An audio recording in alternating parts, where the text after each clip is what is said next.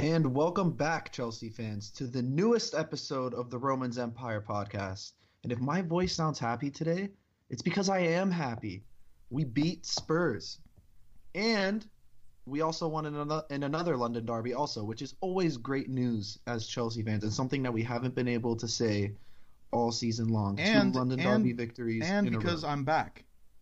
That's another reason why you're happy, right? Oh, the yeah, yeah. the biggest part Oh, of it all. okay, cool. Yeah, I thought you were gonna lead off with that. That was probably the most important, or maybe you No, saved the best for last.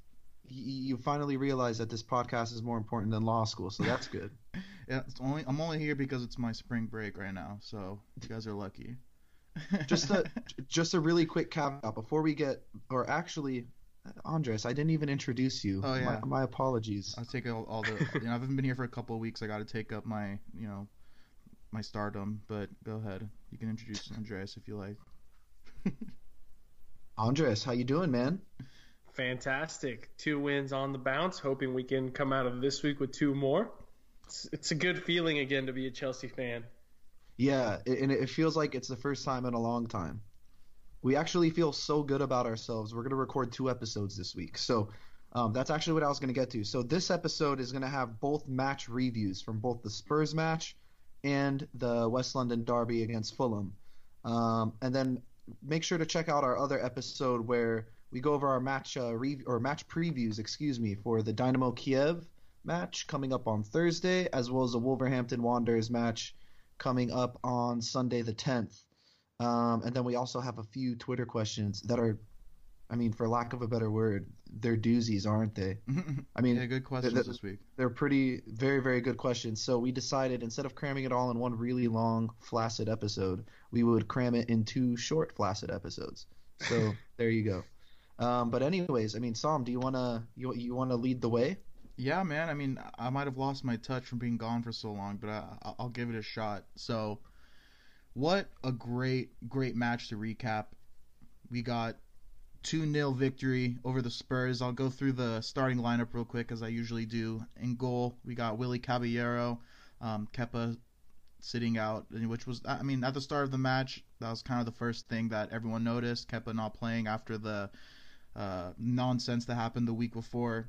Then the back line, we got Dave Rudiger, David Luiz, and Marcos Alonso. Midfield of Jorginho, Conte, and Kovacic, and a front three of Eden Hazard, Pedro, and Higuain. So we pretty much dominated this match. Let me go through the stats as well real quick. 11 shots, 1 on target versus the Spurs, 9 shots without a single one on target. It's pretty funny, if you didn't watch the match, you'd see that 1 shot on target from us and say, how did we win 2-0?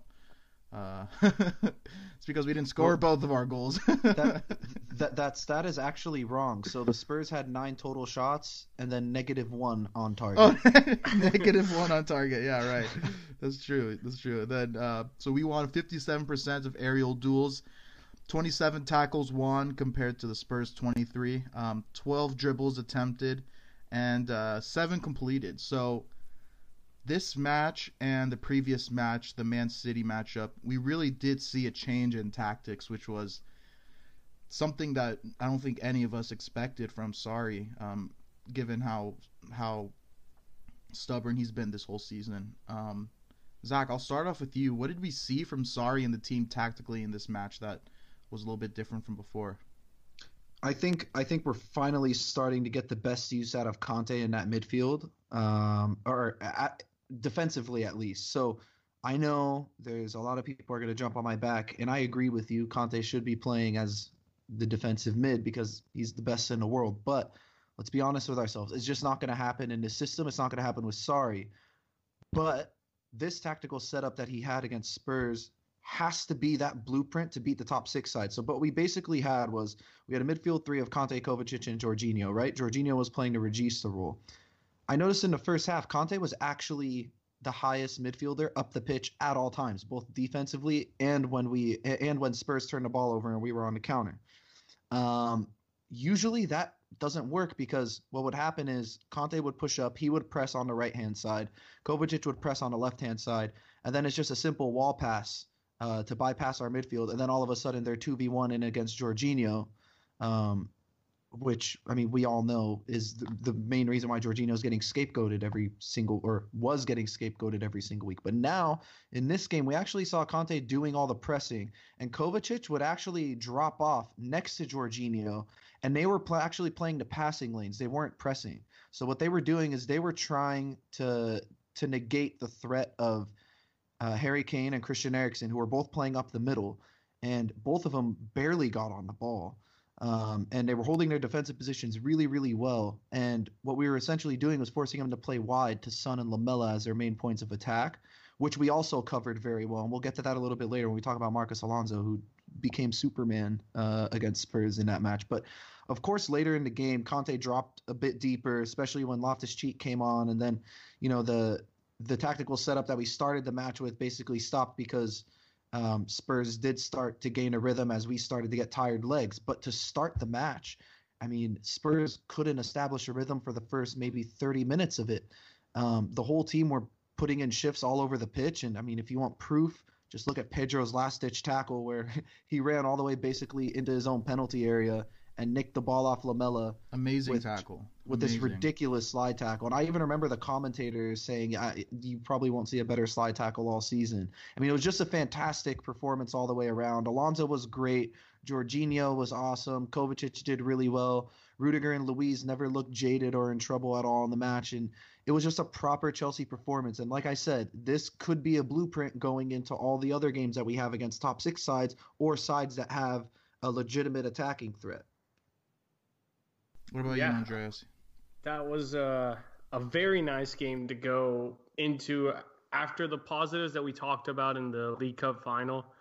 And yes, the result wasn't good, but there was signs of what could be. It was awesome to see that Sarri didn't change his approach to the City game and believed in the fact that our players can, absorb some of that pressure and then move forward. Did we stop pressing altogether? No. Zach mentioned it that Conte was pretty much upfield, but it was more of a choosing when and where on the pitch our team was deciding to press. It was one of those things that instead of blindly pressing and being beaten by those 2v1s, it was like, okay, if this initial press doesn't work, we all need to retract back. Wingers got back as well. And we're going to just force the other team into making a bad decision, a pass into a tough situation, or just make them shoot from like a ridiculous distance to where only a perfect shot's going to beat us. Ross Barkley distance. Right. Like something where you're like, why the hell would you shoot that? And sure enough. So that's every time Ross Barkley takes a shot, pretty much. and hey, their closest effort was one of those where Harry Winks hit the crossbar. And again, like, that only a perfect shot would have beat Caballero from that distance. So we didn't, by doing that defensively, we're a lot more solid. But then on the other end, like moving the ball forward, it just leaves so much space for our front three to run into with a good through ball. Like once we kind of move past the opposition, like when we absorb so much of that pressure, I would say Tottenham had maybe 8 players in our half. So if we get the ball back in our half and we implement the essentially the foundations of Sarri ball, where we're looking to move the ball quickly, in 2 or 3 passes, we've already beaten 7 of their players, and then our front three can do the rest. And that's exactly kind of what happened. I mean, Pedro's goal had their defender kind of turned his back on it, like they were both running towards the Tottenham goal, and that's where you want to be for wingers who have that kind of like sixth sense of where the goal is. And Pedro, with a quick touch to the inside, was able to take that shot left-footed. So by giving ourselves the leisure, I guess, of starting further back in our own half to start our attack, we're actually benefiting ourselves because we still have that counter-attacking DNA at the end of it all. Like, Sarri has done a lot, but this team has been playing that counter-attacking football for 5-6 years. So it's what they still fall back to. So it's working to their strengths with a little taste of Sarri. And that's kind of what I'm liking about the new tactics. We're playing to play this little mid-low block, and then, we got the ball, boom, let's go. So I'm enjoying this. I think that this is huge against the tougher opposition, but also I think it's something we can just implement outright. because when we lose is when we have all of our players in our opposition half and we get caught in the counter. So I was very pleased with the decisions for that game.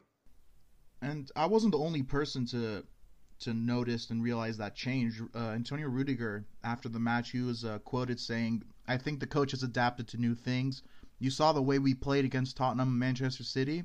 It was different to the way we played in the first 3 months. In life, you need to adapt. This league is different than Italy, so you have to adjust a bit."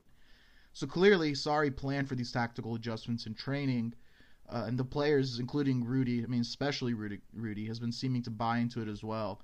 So the real question here is, are you guys buying into it as well? I'll start off with you, Andreas. Are you buying into this change? Yeah, I Is think this a new team?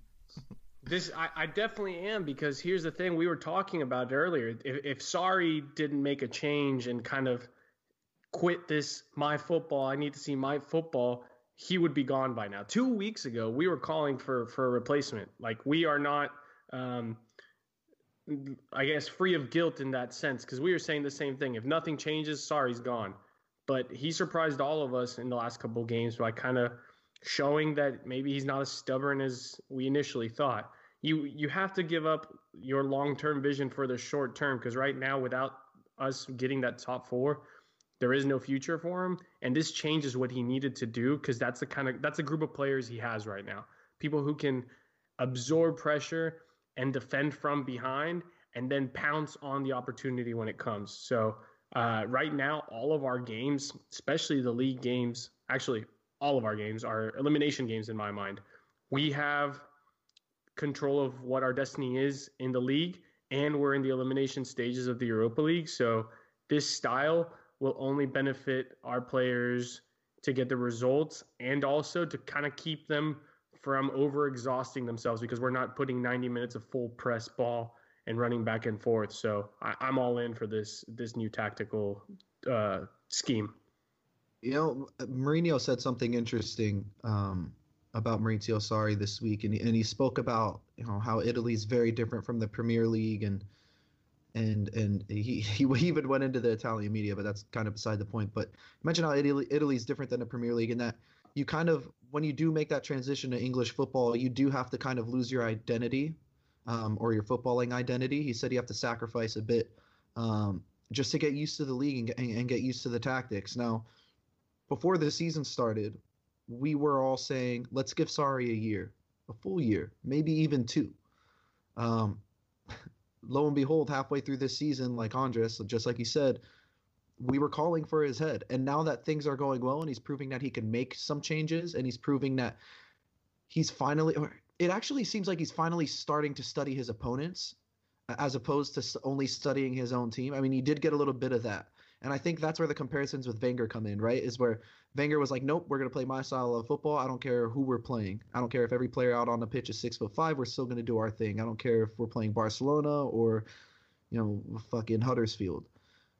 Maurizio Sarri is finally starting to make those adjustments, and Mourinho backed him to succeed. And, you know, as much as whatever you feel about Jose Mourinho, I still love the man. I mean, he's a legend at the club, but, you know, he's not the first big name manager to come out and back Sarri to do well. So, you know, going into next season, if Sarri is still here, seeing the improvement that we made as this season went on, now we'll have a full off season. We'll have a full, you know, preseason. You know, the players will be able to grasp an understanding of Sarri ball. I'm using my air quotes. Even more firmly, and then maybe we could even bring in a few more signings that are Sarri approved. I think things are looking up for us, and I gotta be honest, it's the first time that I feel this way in a very, very long time. Yeah, let's go through the standout performers of the match. There's 2 in particular I wanted to highlight. The first one, Jorginho. I wanted to specifically highlight him because he's been why getting... though? He's shit. That's exactly why. Because isn't he the worst player on our team? Zach, thank you so much for giving an example of the reason why I wanted to bring it up, because he got a lot of hate. He's been getting a lot of hate recently, and I mean, I'll stand up and be a man and admit that I was one of those people as well.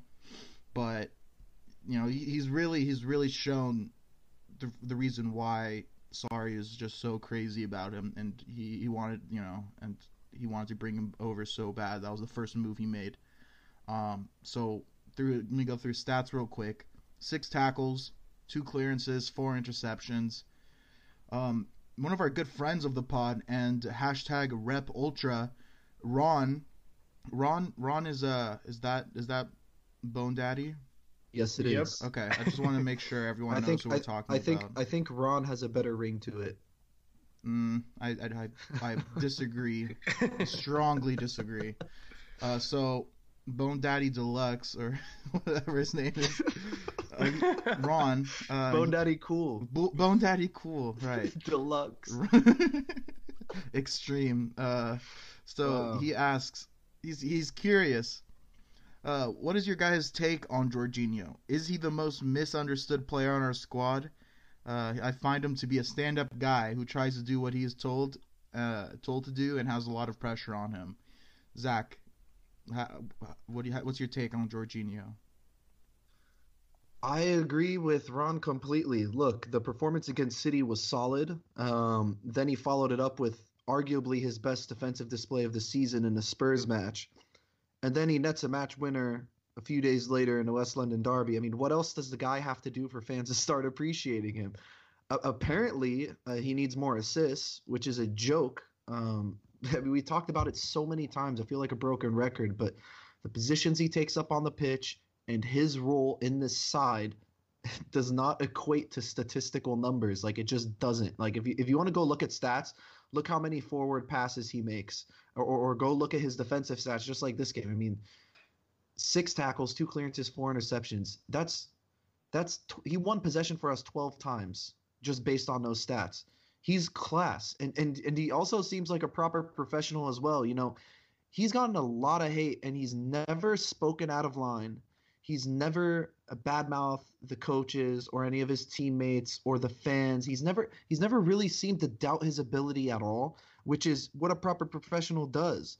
And based on the reaction of his goal, the reaction of his teammates on the goal, they seem to like him as well. So it's really easy to tell why Sarri rates him. I mean, he goes out there, he puts in a shift every single match, and he does exactly what Sarri wants. And as a coach, I mean, you really can't ask for more.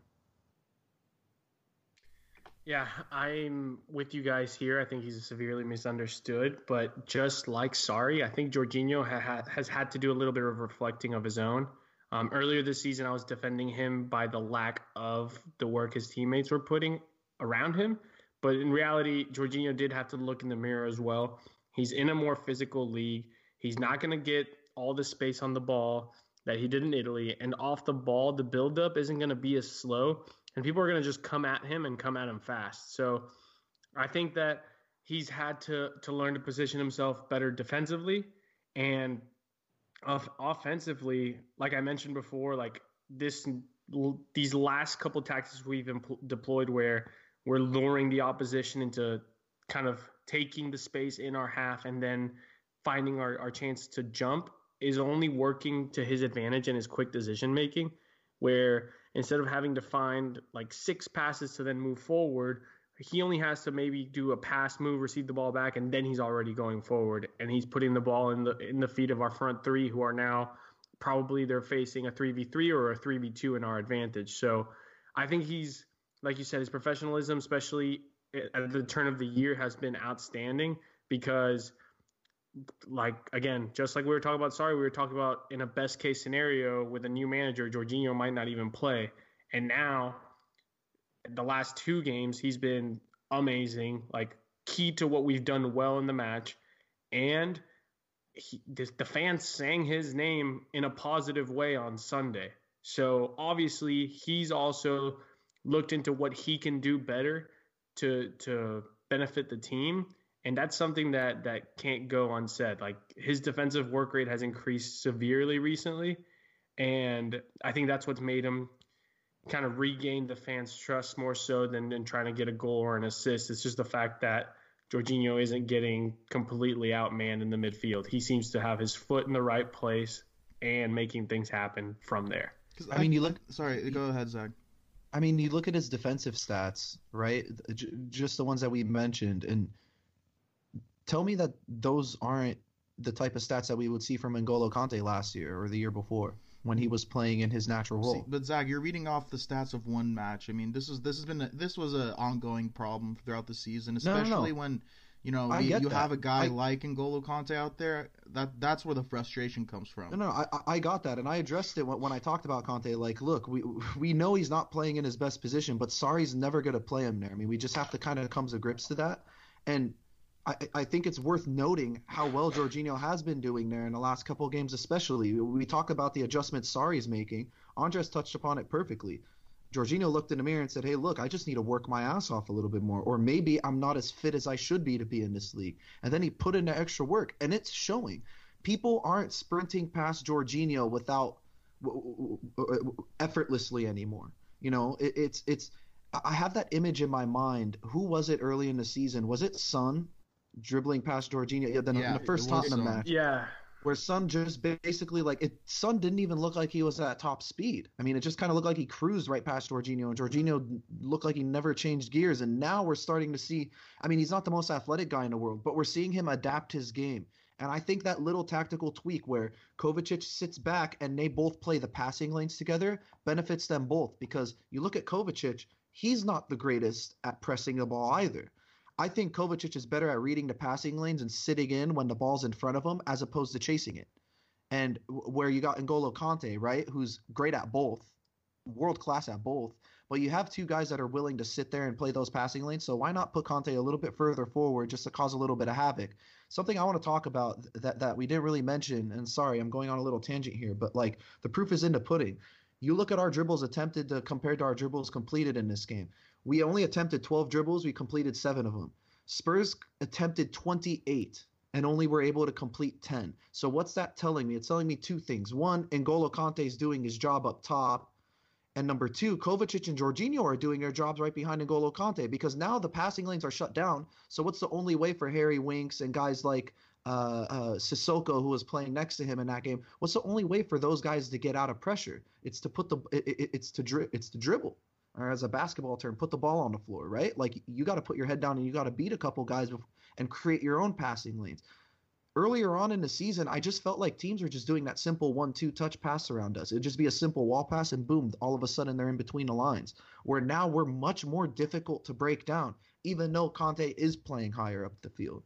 But a lot of that has to do with the tactical setup, but it also has to do with Jorginho and Kovacic adapting their game defensively. And I think that's something that needs to be recognized. It's not that these guys can't do a job.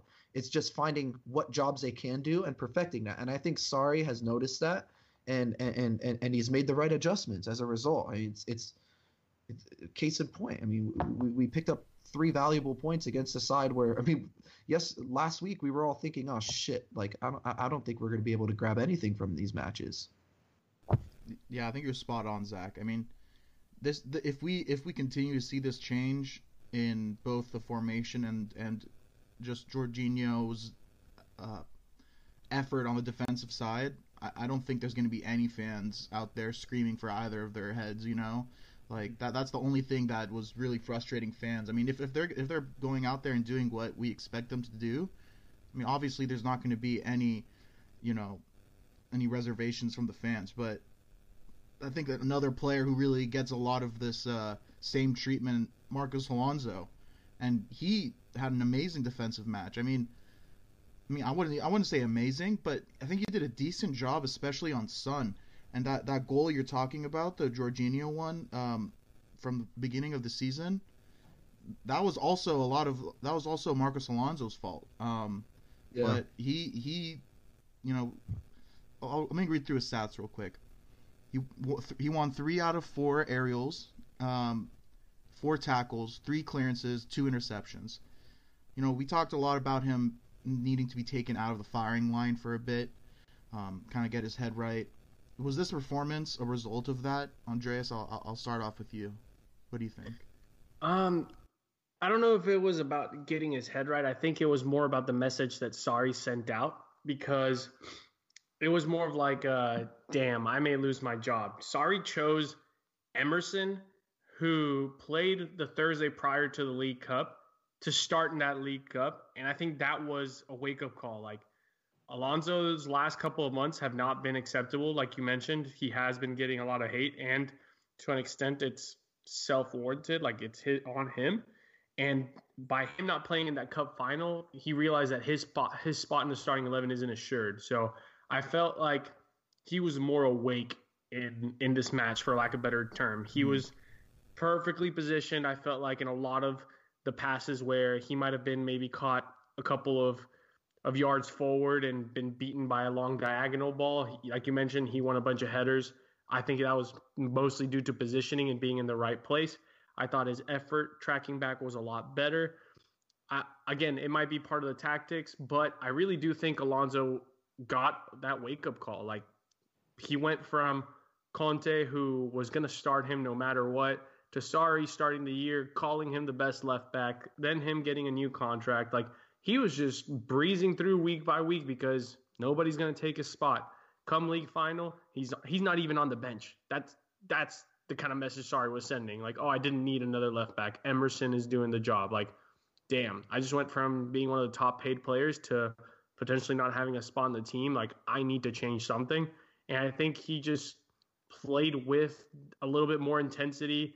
Maybe he's paying attention more in training now that occurred. But it just seemed like he was, again, he's not going to be the greatest athlete, but what you can do to make up for that is play the tactics perfectly. And I just thought that he was a lot better in that sense for this Spurs match. Yeah, he has a little bit of David Luiz in him, doesn't he? Where he has these moments of just complete madness where he just switches off completely and forgets that he's even a defender. It's kind of like when you're playing FIFA and you switch players, but it switches to the wrong player on accident, and then all of a sudden your center back is like in the midfield and the other team just has like a breakaway. And you're like, fuck. It's kind of like that where, you know, he just switches off and you wonder, like, wow, where's the Alonso that we saw under Conte? Because under Conte, he was arguably he was one of our best players. I mean, if I had to make a list of 5 of our best players, he'd probably be on it. But, you know, he was taken out of the firing line. And Andres, I know you disagree, but I do think that does take a toll on the professional footballer's mind, right? I mean, he sees Emerson coming in, getting his playing time and doing well, and getting, you know, plaudits from the coaching staff and from the fans as well, which Alonso really hasn't gotten since Maurizio Sarri called him the best left back in the world. But in that Man City, in that Tottenham match, he looked like the Marcos Alonso of last year. It was just a well-rounded performance. In possession, he wasn't losing the ball. He was pretty tidy. He got into decent attacking positions. He played in a few decent crosses, which is not something that's synonymous with Marcos Alonso whatsoever. But he also put in that shift defensively. And when I saw that he was starting at left back and I saw Son was playing on his side, I was just thinking to myself, oh, shit, here we go. Poch is literally just going to feed Son, and everything's going to go through him, and that's how they're going to make their money in this game. But he did a great job defending him. And again, a big reason for that is because Kovacic dropped in next to Jorginho, so he was able to provide that cover on the left-hand side. Maybe that was the real intention as to why Sarri dropped Kovacic. Either way, it looked like a masterstroke on both ends. But this was easily his best performance since October or November. I just think seeing the player that you're competing for that spot with finally get an opportunity to beat you to that spot and do it effectively like Emerson has been doing. Because let's be honest, Marcos Alonso has not had a challenger for that left back role since he came to the club, up until the last month or so. Even when we purchased Emerson, we hardly used him. But now he's getting more playing time. He's doing well, and Alonso's realizing, shit, well, maybe I got to step my game up. I just need to maybe I need to get refocused. Who knows what it is? As long as I keep seeing it, I'll be happy. But like I said, it was just easily his best performance since last year, and it's refreshing to see. Yeah, and I think we're arguing the same thing here. I'm just saying that I don't think it's one of those situations where it's like, oh, my superstar has had a few games, I'm just going to let him sit out and just kind of get his head right. I really do think it was more of like, squad rotation. No. Like you said, and I said it too. It's like, it's more of like the oh shit moment. Like, oh, Emerson can actually do a part in this role. Like, I need to not just cruise. Like, for example, like when Christensen had the big issue last season with Barcelona, like Conte pulled him and it was like, okay, this guy's a young guy. I need to pull him because another slight mistake and he can lose his head. Like, I don't think that's a situation here with Alonso. I think it was more like, hey, dude, you need to wake up or you're out of here. Right. Not like, hey, you had a couple of bad performances. I'm going to like calm you down a bit. So that's what I was trying to get at. It was more of like oh shit, I'm gonna get replaced stat if I don't make a change. I think we've talked about this a lot of times, especially last season, just the need and the importance of having competition among positions. Not to make sure a player is not comfortable with how they are, and you know that comfort obviously leads to what we saw and the effect of sitting them and you know allowing another player to come in and kind of make them think that they might lose their spot. It really does have an effect. I mean, you mentioned two prime examples, Marcos Alonso and Christensen. I mean, it's this is purely psychological, I think, and it's pretty amazing. Because they're both decent footballers, and that's the thing. Like, I mean, think about if Mourinho was still our manager, or Conte for that matter. If Conte was our manager and Marcos Alonso was putting into performances that he was 2, 3, 4 months ago, he would never be in the starting 11 again. I would be shocked if he was even in a match day squad. Mourinho's the type of manager that would rather bring through a youth player that would be a yes man as opposed to bringing in someone like Alonso that's going to make a mistake every other match. Yeah, because I really don't think that Chelsea fans are irrational. I think that a lot of their frustrations with these kind of players is that they've seen them at their best and they know what they can do.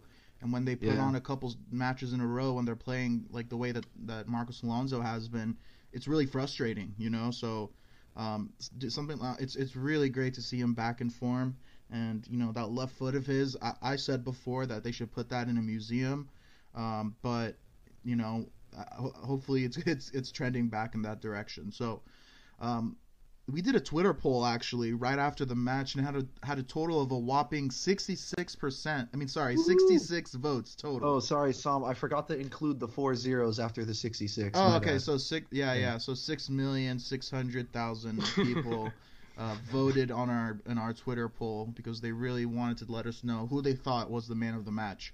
And the results: 6% said David Luiz, 5% said Rudiger, 39% said Pedro, and 50% said Conte. For me, I thought Pedro was the man of the match, and he did actually win man of the match, right? If I'm not mistaken. Yeah, he did. And I'm not complaining. Yeah, for that goal and that tackle, literally just those two plays. If I didn't see anything else he did, those two plays are what cemented it for me. But Zach, I'll start off with you. Who do you think was man of the match? I'm not going to argue with the Pedro shout, but I think N'Golo Kanté for me. The way he played in that game, I can't see anybody else in the squad stepping into that role and doing even half of that. So yeah, I mean, I'm going to go with N'Golo Kanté. I know it might be a popular opinion just because it's Kanté, but Andres, what do you think? I think you make a great point for Conte. That was a 10-10 performance. I don't think he stepped and did anything wrong. He was great in the build-up. He was great defensively. He was, 10 out of 10. But we have not spoken about the true hero of this match. The man who, when Spurs were coming at us, being very direct in those last 10 minutes, let us take a deep breath and just let out a sigh of relief in our best striker, 100% conversion rate for Chelsea, Kieran Trippier. Did I send you guys that tweet from April of 2014 that he put? Come on, Chelsea. Yeah, wasn't he a Chelsea supporter? Yeah. I saw that. Weirdest he posted it after his goal. Come on, Chelsea. Oh my God, that's nuts. And William. His post of him kicking the ball in, he said, just in case. That was so hilarious. I love that. That was so funny. But yeah, that own goal really was just kind of let us breathe, just relax a bit, because in the last 10 minutes, Loftus-Cheek came on because Sarri was like, I need some height in here. They're pumping a lot of balls into the box, and that sub was perfect too. But yeah, the fact that Kieran Trippier turns around and sees Willian coming, and he's like, "Oh shit!" Passes the ball. Never looked to see where Lloris was. No. Just for it to be an own goal was just fantastic. Was anybody watching the ball roll like into the box and hoping that Willian would stop sprinting just so we could get the satisfaction of a Spurs player rolling it into the goal, just to like guarantee it? Because for a second I thought Willian was gonna count. I thought Willian was gonna catch up and tap it in. I was like, no, just stop, just let it roll. For in. me, I mean, Let's enjoy it. I'll take any goal I can, but I'd rather win off of 2 of our own goals. But just for pride's sake. But I mean, if Willian ran and tapped that in, I wouldn't really consider that to be any different than an own goal. But it is more anything that's more humiliating for the Spurs, I'll take. And I think that's the point you're getting at, right? For me, it was just the fact that, like, no play is dead until it's dead. And that's why I want to give so much credit to Willian, because he could have easily just been like, okay, he's going to pass it back to Lloris. I'm not going to do anything. But because he did make Kieran Trippier look back and be like, oh, damn, that cost the own goal. And it's like, if there's any kids out here listening and you're, like, in high school or in a club team, like, this is the prime example. Like, you play until the whistle blows. Like, that own goal was created by the pressure. It starts with Giroud winning a tough 50-50 header, and then Willian thinking, I'm 50 yards away, but I might be able to force an error, and sure enough, he did. So, yes, it was an own goal. Yes, it was super embarrassing, but I got to give credit where credit is due, and Willian, good job on the pressure there. I think that kind of is a good transition into our final thoughts. Anyone have any final thoughts about this match? Yeah, I want to say Pedro had an awful first half. I remember thinking, like, get Pedro off this pitch. Like, I'm done with him. Just for him to have, like, a fantastic second half and earning that man of the match on both the offensive and defensive end, because that nutmeg goal, he took it, like, no angle with his left foot, which we all know we don't have a left-footed winger. And then on the other end, that slide tackle was just could have easily been a goal at that point. So yeah, Pedro it was a night and day performance for him, and I'm glad it turned out for the better for us. I mean, I don't really have any final thoughts. The only final thoughts I ever have after a Spurs match is fuck Tottenham Hotspur, fuck Christian Eriksen, fuck Harry Kane, fuck Dele Alli, fuck Eric Dyer. They could all fall in a really deep hole that they can't climb out of for all I care. And I, beating Spurs, for me, there's just nothing better at all as a Chelsea fan. What about Harry Winks? No, Harry Winks too, but like I feel he can go fuck himself too. Yeah. Well, that's I mean, he's gonna be Brighton and Hove Albion's center mid in a few years. Just wait and see. I mean, that's the thing, and because Poch is there, the only reason why they're in the position they're in is because of Poch, right? Like Pochettino is literally. And he's an incredible coach. Like, I'm not going to take that away from him because that's just like football blasphemy. But like, he's a great coach. But you look at a lot of those players that are in the team. I can't wait to see what happens at his Spurs side if Poch leaves and they're able to keep like a decent amount of their players, or at least like 8 of their starting 11, because they're going to be totally shit. Individually, they're just not like the greatest team ever. But under Poch, they're so organized and they're always tactically disciplined and whatnot. But guys like Harry Winks, like, watch, he's going to be playing next to, you name it, like fucking West Ham for all I care. Like, he's going to be the new Mark Noble in a few years. It's just these guys, half their players are shit, but just because Poch is their coach, they're great all of a sudden. It's frustrating. But so hopefully Real Madrid's Pochettino will leave sometime soon. I don't want to see him go to Man United. But yeah, I guess I'll let that be my final thought. Yeah, it's really frustrating when people wrongly think that Tottenham players are good when we really know in reality that they're all shit. So no bias. No bias. No bias in that stuff. At all. So let's get on to this next derby match. Chelsea 2, Fulham 1. Should not have been as close as it was, but it really, this is just a prototypical Chelsea match where we dominated and either barely squeak out with a win or a draw, but this one thankfully was the former. So let me read through the lineup. Kepa back in the lineup. Emerson, Rudiger, Christensen, and Dave manning the back line. Midfield of Jorginho, Conte, and Barkley, and a front three of Hazard, Willian, and Higuain. So as I mentioned earlier, this was a match where we really dominated. I mean, 20 shots, including 7 on target, compared to Fulham's 12 shots, 5 on target. 75% aerial duels won, 64% possession. I mentioned Kepa. Again, he missed out against Spurs due to that Carabao Cup incident, the nonsense that ensued after that. Sarri spoke to about his attitude in the last week and how, as a man, Sarri rates Kepa just as much as he does as a player. This is exactly the way that I envisioned it turning out. And amazingly, Kepa had his best performance of the season. He did win Man of the Match as well. This is mostly due to the 5 key saves he had, with a couple of them being in the second half to preserve that lead and ensuring that we get out of there with 5 points. With 3 points. That'd be nice. Yeah, with a 5-point win, that would be. That would have been nice. Yeah, I know. It definitely would cover up some room. But what do you guys think a bounce back performance like this means for Kepa? Does this kind of change the way you think about him? Zach, I'll start off with you. What do you think? I mean, I've always been high up on him. I've never really said anything negative up until the Carabao Cup incident. Look, the guy clearly went out there with a point to prove, and he did just that. Nobody's mentioning the save he made in the first half off that Mitrovic volley.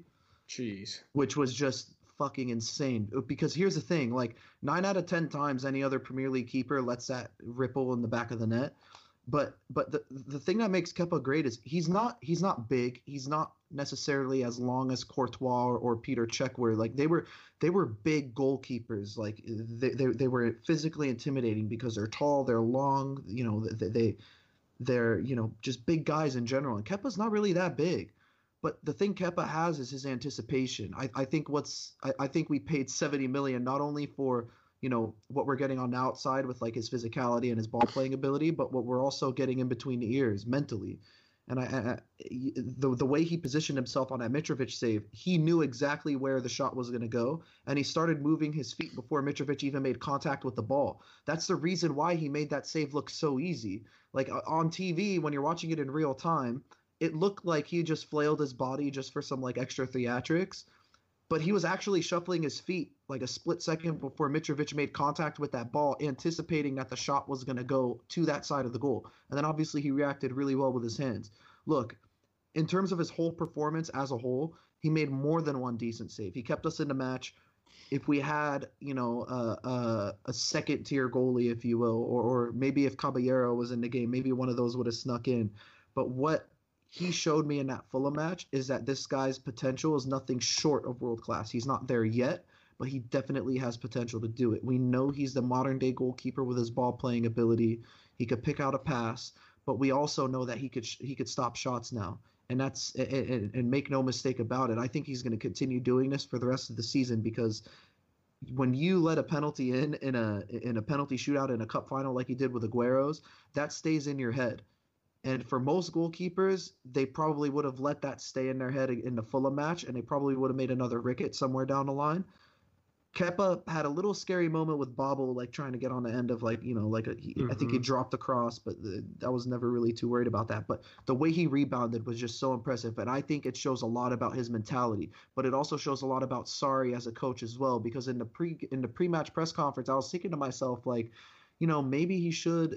I wouldn't necessarily argue if Kepa sat out in the Fulham match also, just so Sarri could like further his point. But Sarri was mentioning how Kepa's a man, and I would never do that to a man like that. Like I respect him as both a player and a man. And you saw Kepa's attitude in his Fulham match, and you know exactly what Sarri is thinking. I just think it's great man management on his part, but also that willingness to step up to the plate and be that leader when we need him to be. So, fair play to Kepa. I'm a huge fan of his.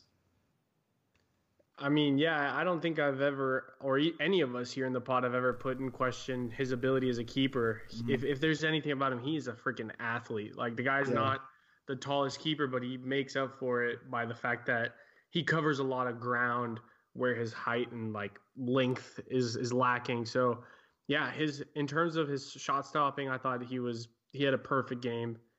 You mentioned the small drop, and if you really want to nitpick and find something to criticize, is maybe the fact that he didn't set up his team properly for the goal we conceded. But yeah, this performance and the fact that he was selected happily makes this whole Kepa versus Sarri thing just go away. Mm-hmm. It's done. It was obviously that the punishment was the one game. Kepa is obviously still our number one. And like you mentioned, he played well. Caballero had a fantastic. Oh, Caballero wasn't really tested, but he did get the clean sheet against Spurs. So he had a good game. You get all this in the media and how much you might not play and all this, and then boom, you follow it up with a man of the match performance. Like, that's it. The media is not going to point out the fact that he had a fantastic game, but they can't also put another negative headline out there, and I'll take that as a win. So I'm very happy with his performance. We needed him to have this kind of performance because I just felt like the team was fatigued heavily in the second half. So glad that we can count on him when, the wheels stop turning in terms of the team's performance. Yeah, again, we talked about Jorginho's performance in the last match, but this one in particular, Jorginho finally breaks open his open field duck and scores a banger. I mean, in compared to the other shots he's taken, this was a banger. I've seen many times. He didn't skip before he struck the ball this time. No skipping and hitting it right to the goalie and rolling it to him. Oh my god! But I mean, even that penalty aside, I've seen him take so many shots from that exact spot and just sail them into the stands. I mean, the fact that this one was on target was amazing, and the fact that he scored was even more amazing. I think at Black Emoji, one of our, I think he's also a hashtag Rep Ultra as well. I think we could give him the title. All right, congratulations at Black Emoji, officially an Ultra. I think he agrees with me. How did Buginho turn into Golinho? Nice. I like that one. I mean that's there's not really a question with that, but I mean it's just really nice to see him do something like that. But let's talk a little bit about the team selection and the substitutes that were made in this match. So first, Kovacic for Jorginho at the Wait, no, it was all the way around. Was it? No, Ross Barkley came in for I'm totally messing around. I'm used to this Jorginho. I'm used to the Kovacic Barkley stuff. Right, yeah. A little shocked. I know, yeah. Were you making fun of Sam's boy Andres? No, I was more making fun of the fact that Sarri had like this automatic sub of Kovacic Barkley or the other way around. I've already declared Ross Barkley isn't my boy anymore, but I mean he's kind of growing on me again. But it's a yeah. So this is again. So wait. Kovacic is coming on for Jorginho. Right. Kovacic is coming on for Jorginho. Sorry, I got distracted by you talking shit about my boy. So Kovacic coming in, playing the Regista role that we've learned to kind of accept that he's going to be our backup Regista, and it does seem like that's going to be the way going forward. That he's going to be the backup for Jorginho for the rest of the season. What do you guys think? How do you think he's done with that role? I'll start off with you, Andreas. What do you think? Yeah, I think for a guy that hasn't played that role much this season, he's doing well. He's definitely got the attributes for it. And something Zach mentioned earlier is that Kovacic does operate better deeper into the field. And I think we're playing to his strengths. I also think that it's a smart sub in such a kind of ugly second half to bring in the more physical guy that will kind of get into the hard tackle and kind of just be a little bit more of an athlete in that position. So I'm excited to continue to see Kovacic grow in the role. I kind of want to see him be deployed in the Regista for a full 90 in a game with a little bit more weight to it. So maybe against Kiev in the Europa League. But for the fact that we didn't end up getting a backup and we had to find one within the squad, I think that this has been the best case scenario.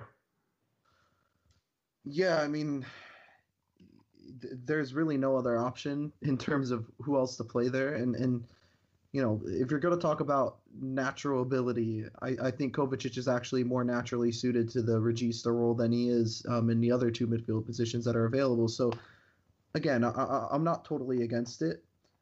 My main quarrel with this is that we didn't bring in another midfielder in the January transfer window, which would have been nice because, frankly, I just don't think Kovacic is going to be at the club come this time next year. You know, Real Madrid is never easy to negotiate with in terms of price. And to be completely honest, I don't think Kovacic has shown us enough that he's worth, you know, the 50 or 60 million that Real Madrid are probably going to quote us. So yeah, I mean, moving on as like the rest of the season, you know, continues. I would like to see him at the regista role if Jorginho needs to be rested. The next sub that he made, Pedro on for Hazard. So this is at the 74th minute. A lot of people were up in arms about Cho not starting and then missing out on a chance to make another appearance. And instead, Sarri brought out Pedro in a match like this. What's more disappointing to you guys? The fact that he didn't start or the fact that he'd even get a run out at all? Zach, I'll start off with you. What do you think? No, I wasn't disappointed at all, to be completely honest. Really? Okay. I thought Cho should have started the game. But seeing Willian start, I wasn't necessarily irritated because Willian usually performs well in the big matches. But, you know, Pedro was one of our standout players against Spurs, and he scored the match winner. You know, I think Sarri rates his defensive qualities as well. You know, I think that had a lot to do with it just because Pedro's he's a more aggressive in tackling. He tracks back, as we saw in the Tottenham match. But he's also defensively disciplined because he has that experience. But, you know, for me, there's no question. The question could Cho be as productive as Willian or Pedro? I think he can. But, you know, this sub was just more a combination of playing the more informed player who was Pedro and someone that Sarri trusts more defensively, who, I mean, between Pedro, Willian, and Cho, I think Pedro's actually our best defensive winger that we have. So, yeah, I mean, I'm not too mad about it. I would have liked to see Cho play a little bit more. For me personally, I had more of an issue with Ross Barkley being on the pitch that long and not Loftus-Cheek, but apparently Loftus-Cheek is, battling like another, he's not up to full fitness yet. So, but yeah, I mean, Andres, what do you think? Were you bummed that Cho wasn't in the starting 11 or was actually, yeah, I was because we're talking about the fact that we just played 3 games in 7 days, and I thought that a few of our players were already looking tired from Tottenham, which was a hard-fought 90-minute game after a 120-minute game, and I was thinking, okay, this is the perfect chance to let Hazard breathe. Let him start on the bench. If we need our best player to beat Fulham, fair enough. You bring him in the second half. So I was extremely disappointed. Like, at this point, you're talking about players in form. It's like Cho has a handful of games, and he's got more goals and assists together than some of our starters. It's like at this point, I really don't get what else he has to do to earn that Premier League start more consistently. You don't think it's a result of just the team not doing the business? Because, I mean, this was an open game, and we're playing the worst defense in the Premier League. Like, we should have scored 3 or 4 goals on them and didn't. And let's say we did that. Cho would have came on instead of Pedro, but we had to be defensive. So that's why I wasn't mad about that sub. Yeah. But that's why I'm mad about the starting. Like, I don't care that I agree that Pedro was the smart sub, but that could have easily been Cho starting and Pedro coming on for him. And that's the part that bugs me. Yeah. Because Hazard looked tired. We didn't talk about it, but Hazard did not have a fantastic game on Sunday. This was his worst game of the season. Yeah. Hazard was dead tired. Like, and that's the point I'm trying to make is like, why do that against the worst team in the league? Like, this is literally the worst team in the league. They fired their manager on Thursday. They're not looking like they're going to be getting out of the relegation zone. Like, why not? Like, what is the risk to start him? Again, you put Hazard on the bench. You were like, oh man, 0-0 halftime. Maybe I put in Hazard, take out the kid. He obviously didn't do too good. Good try, Cho.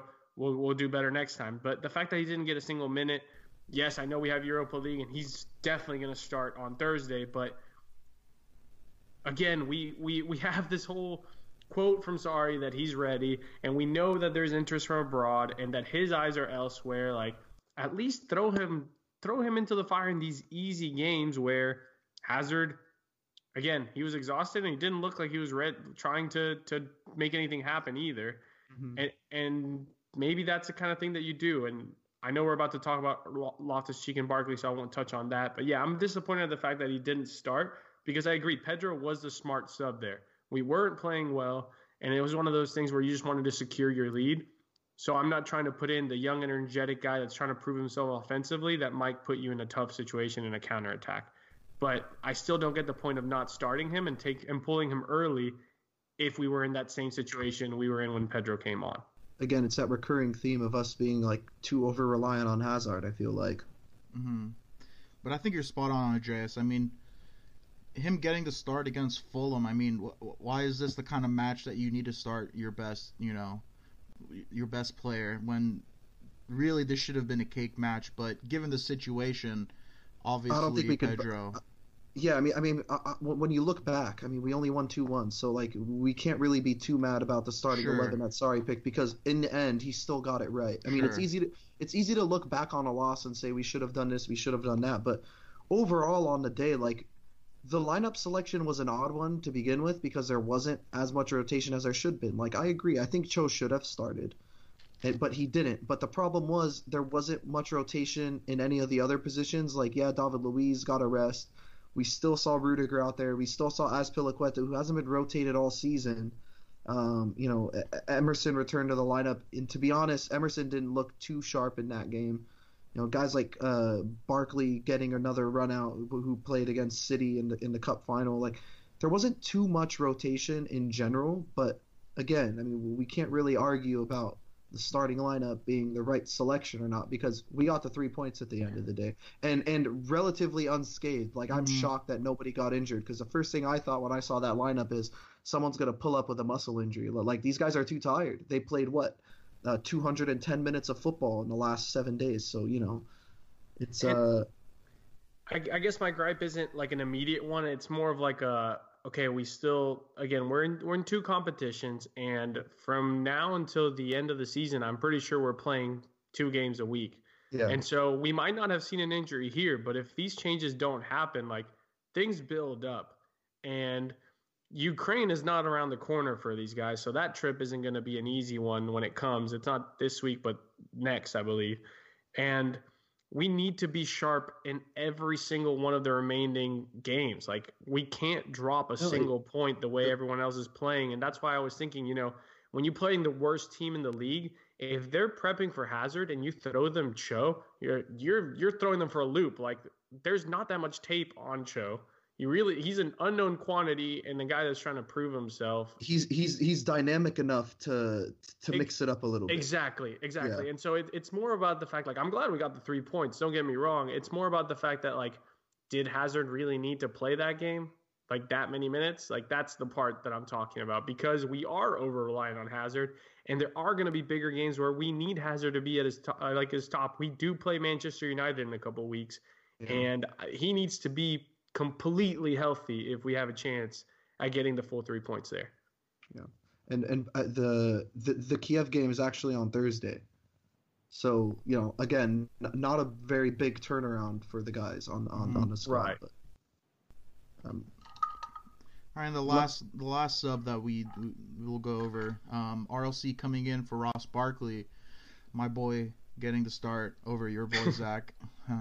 But I mean, I think, if we're being unbiased here, I think we all really anticipated RLC would get the start in this one, especially considering the fact that he scored against them earlier in the year at the Bridge.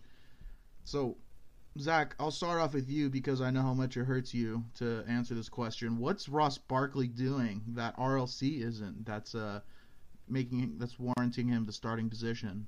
Staying healthy, and the thing is like, in any other one of Ross Barkley's years of his career, it wouldn't be very difficult to stay more healthy than him.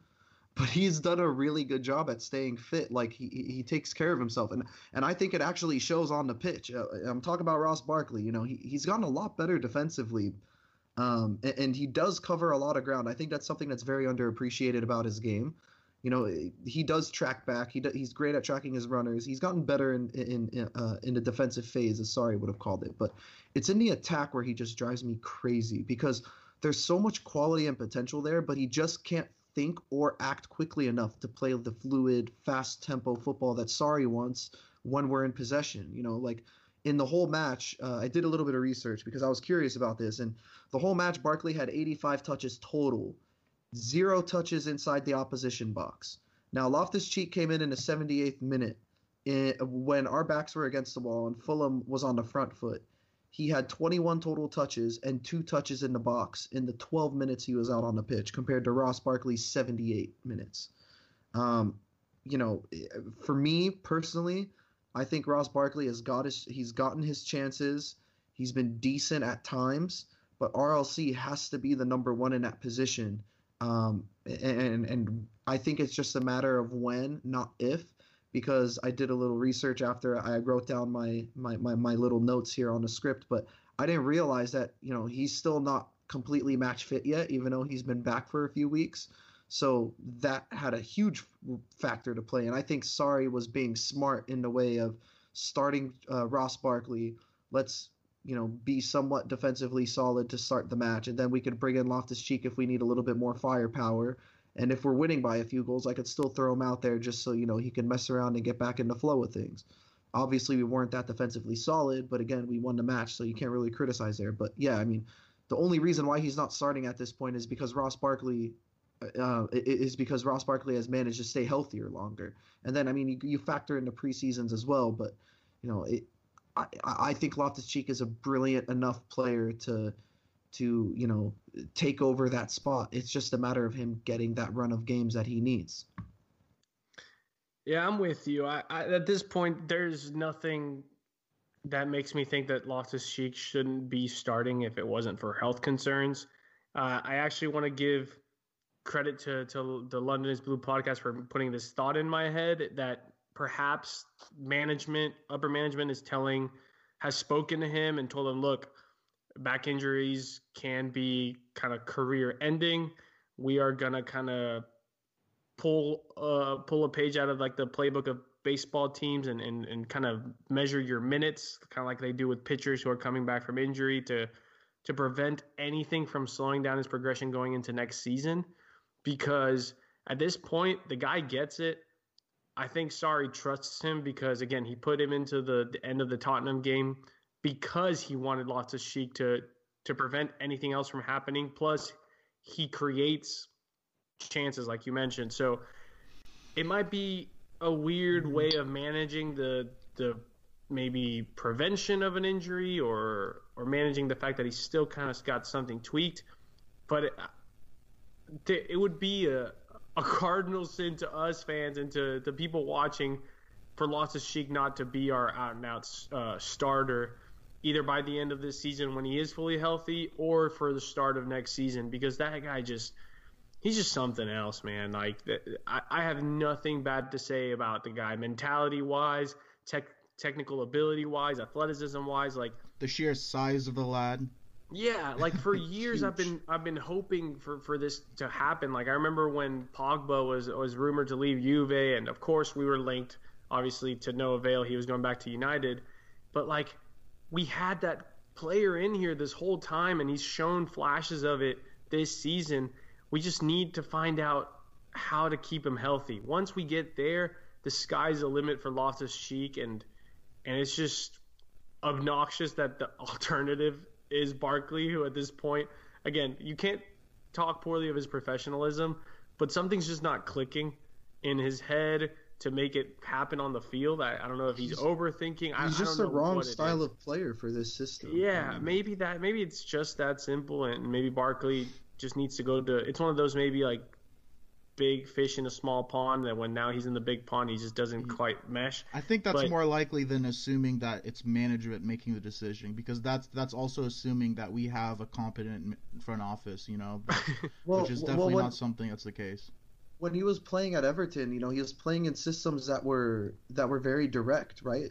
Right. Teams that would that would nick the ball off the opponent and then hit them hard on the counter while either playing the long ball or just like quick build-up play. And Ross Barkley has a lot of time in the ball, considering the positions he's taking up in on the field, and I just think that's playing a huge part because there's times where there is a pass available and he just completely misses it because he has so much time on the ball he doesn't know what to do. You know, he always gets caught in those two minds of, oh shit, should I pass or should I like take another touch and maybe dribble into space? And it just happens too often for me, and I'm just kind of over it at this point. You know, I think if anything, if we do wind up keeping Ross Barkley moving into next year, like there's no doubt in my mind that he will improve. Because, you know, we as much crap as we've been talking about him in, you know, the last few weeks, I think if the last week showed anything, it's that he could improve certain players and build them back up. I mean, just look at what he did with Marcus Alonso, and maybe he can have that effect on Ross Barkley. But for me, he's just a rotational guy, especially in a Chelsea team. You know, it's not a knock on him. He's a great footballer. You know, if he was at West Ham or went back to Everton, I mean, he would be in the starting 11 almost every week. But at Chelsea, he's a role player. He's a squad player. All right. So, any final thoughts on the match before we end this first part and then continue it on part 2? Yeah, I think Higuain is still maybe one step back from hitting full force. I wish that he would have clicked a little bit sooner with the team. Maybe it's a fitness and just adapting to the league, but he definitely missed a couple of chances that should have gone in. But at the same time, it was nice to see that Jorginho should have had an assist. Yeah, exactly. So it was one of those things where I'm glad he finished the shot he did because I don't know if our strikers previously would have been so clinical there. But at the same time, like he still needs to figure it out because he could have had a brace, if not a potential hat trick here, if he was firing in all cylinders.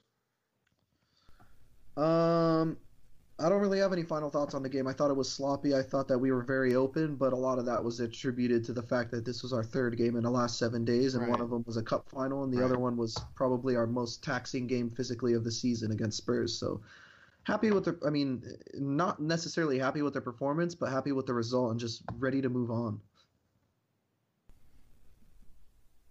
Yeah, that's it from me too. I mean, that wraps up part 1, right? That's pretty much it. So make sure you guys check out part 2. We're going to be answering a lot of Twitter questions. We've had a few about the upcoming transfer ban that we're going to address. And then we're also going to preview the Dynamo Kiev match and Wolverhampton match that's coming up on Sunday. So make sure you guys check out part 2. If not, go check out our Twitter page at Romans Empire Pod.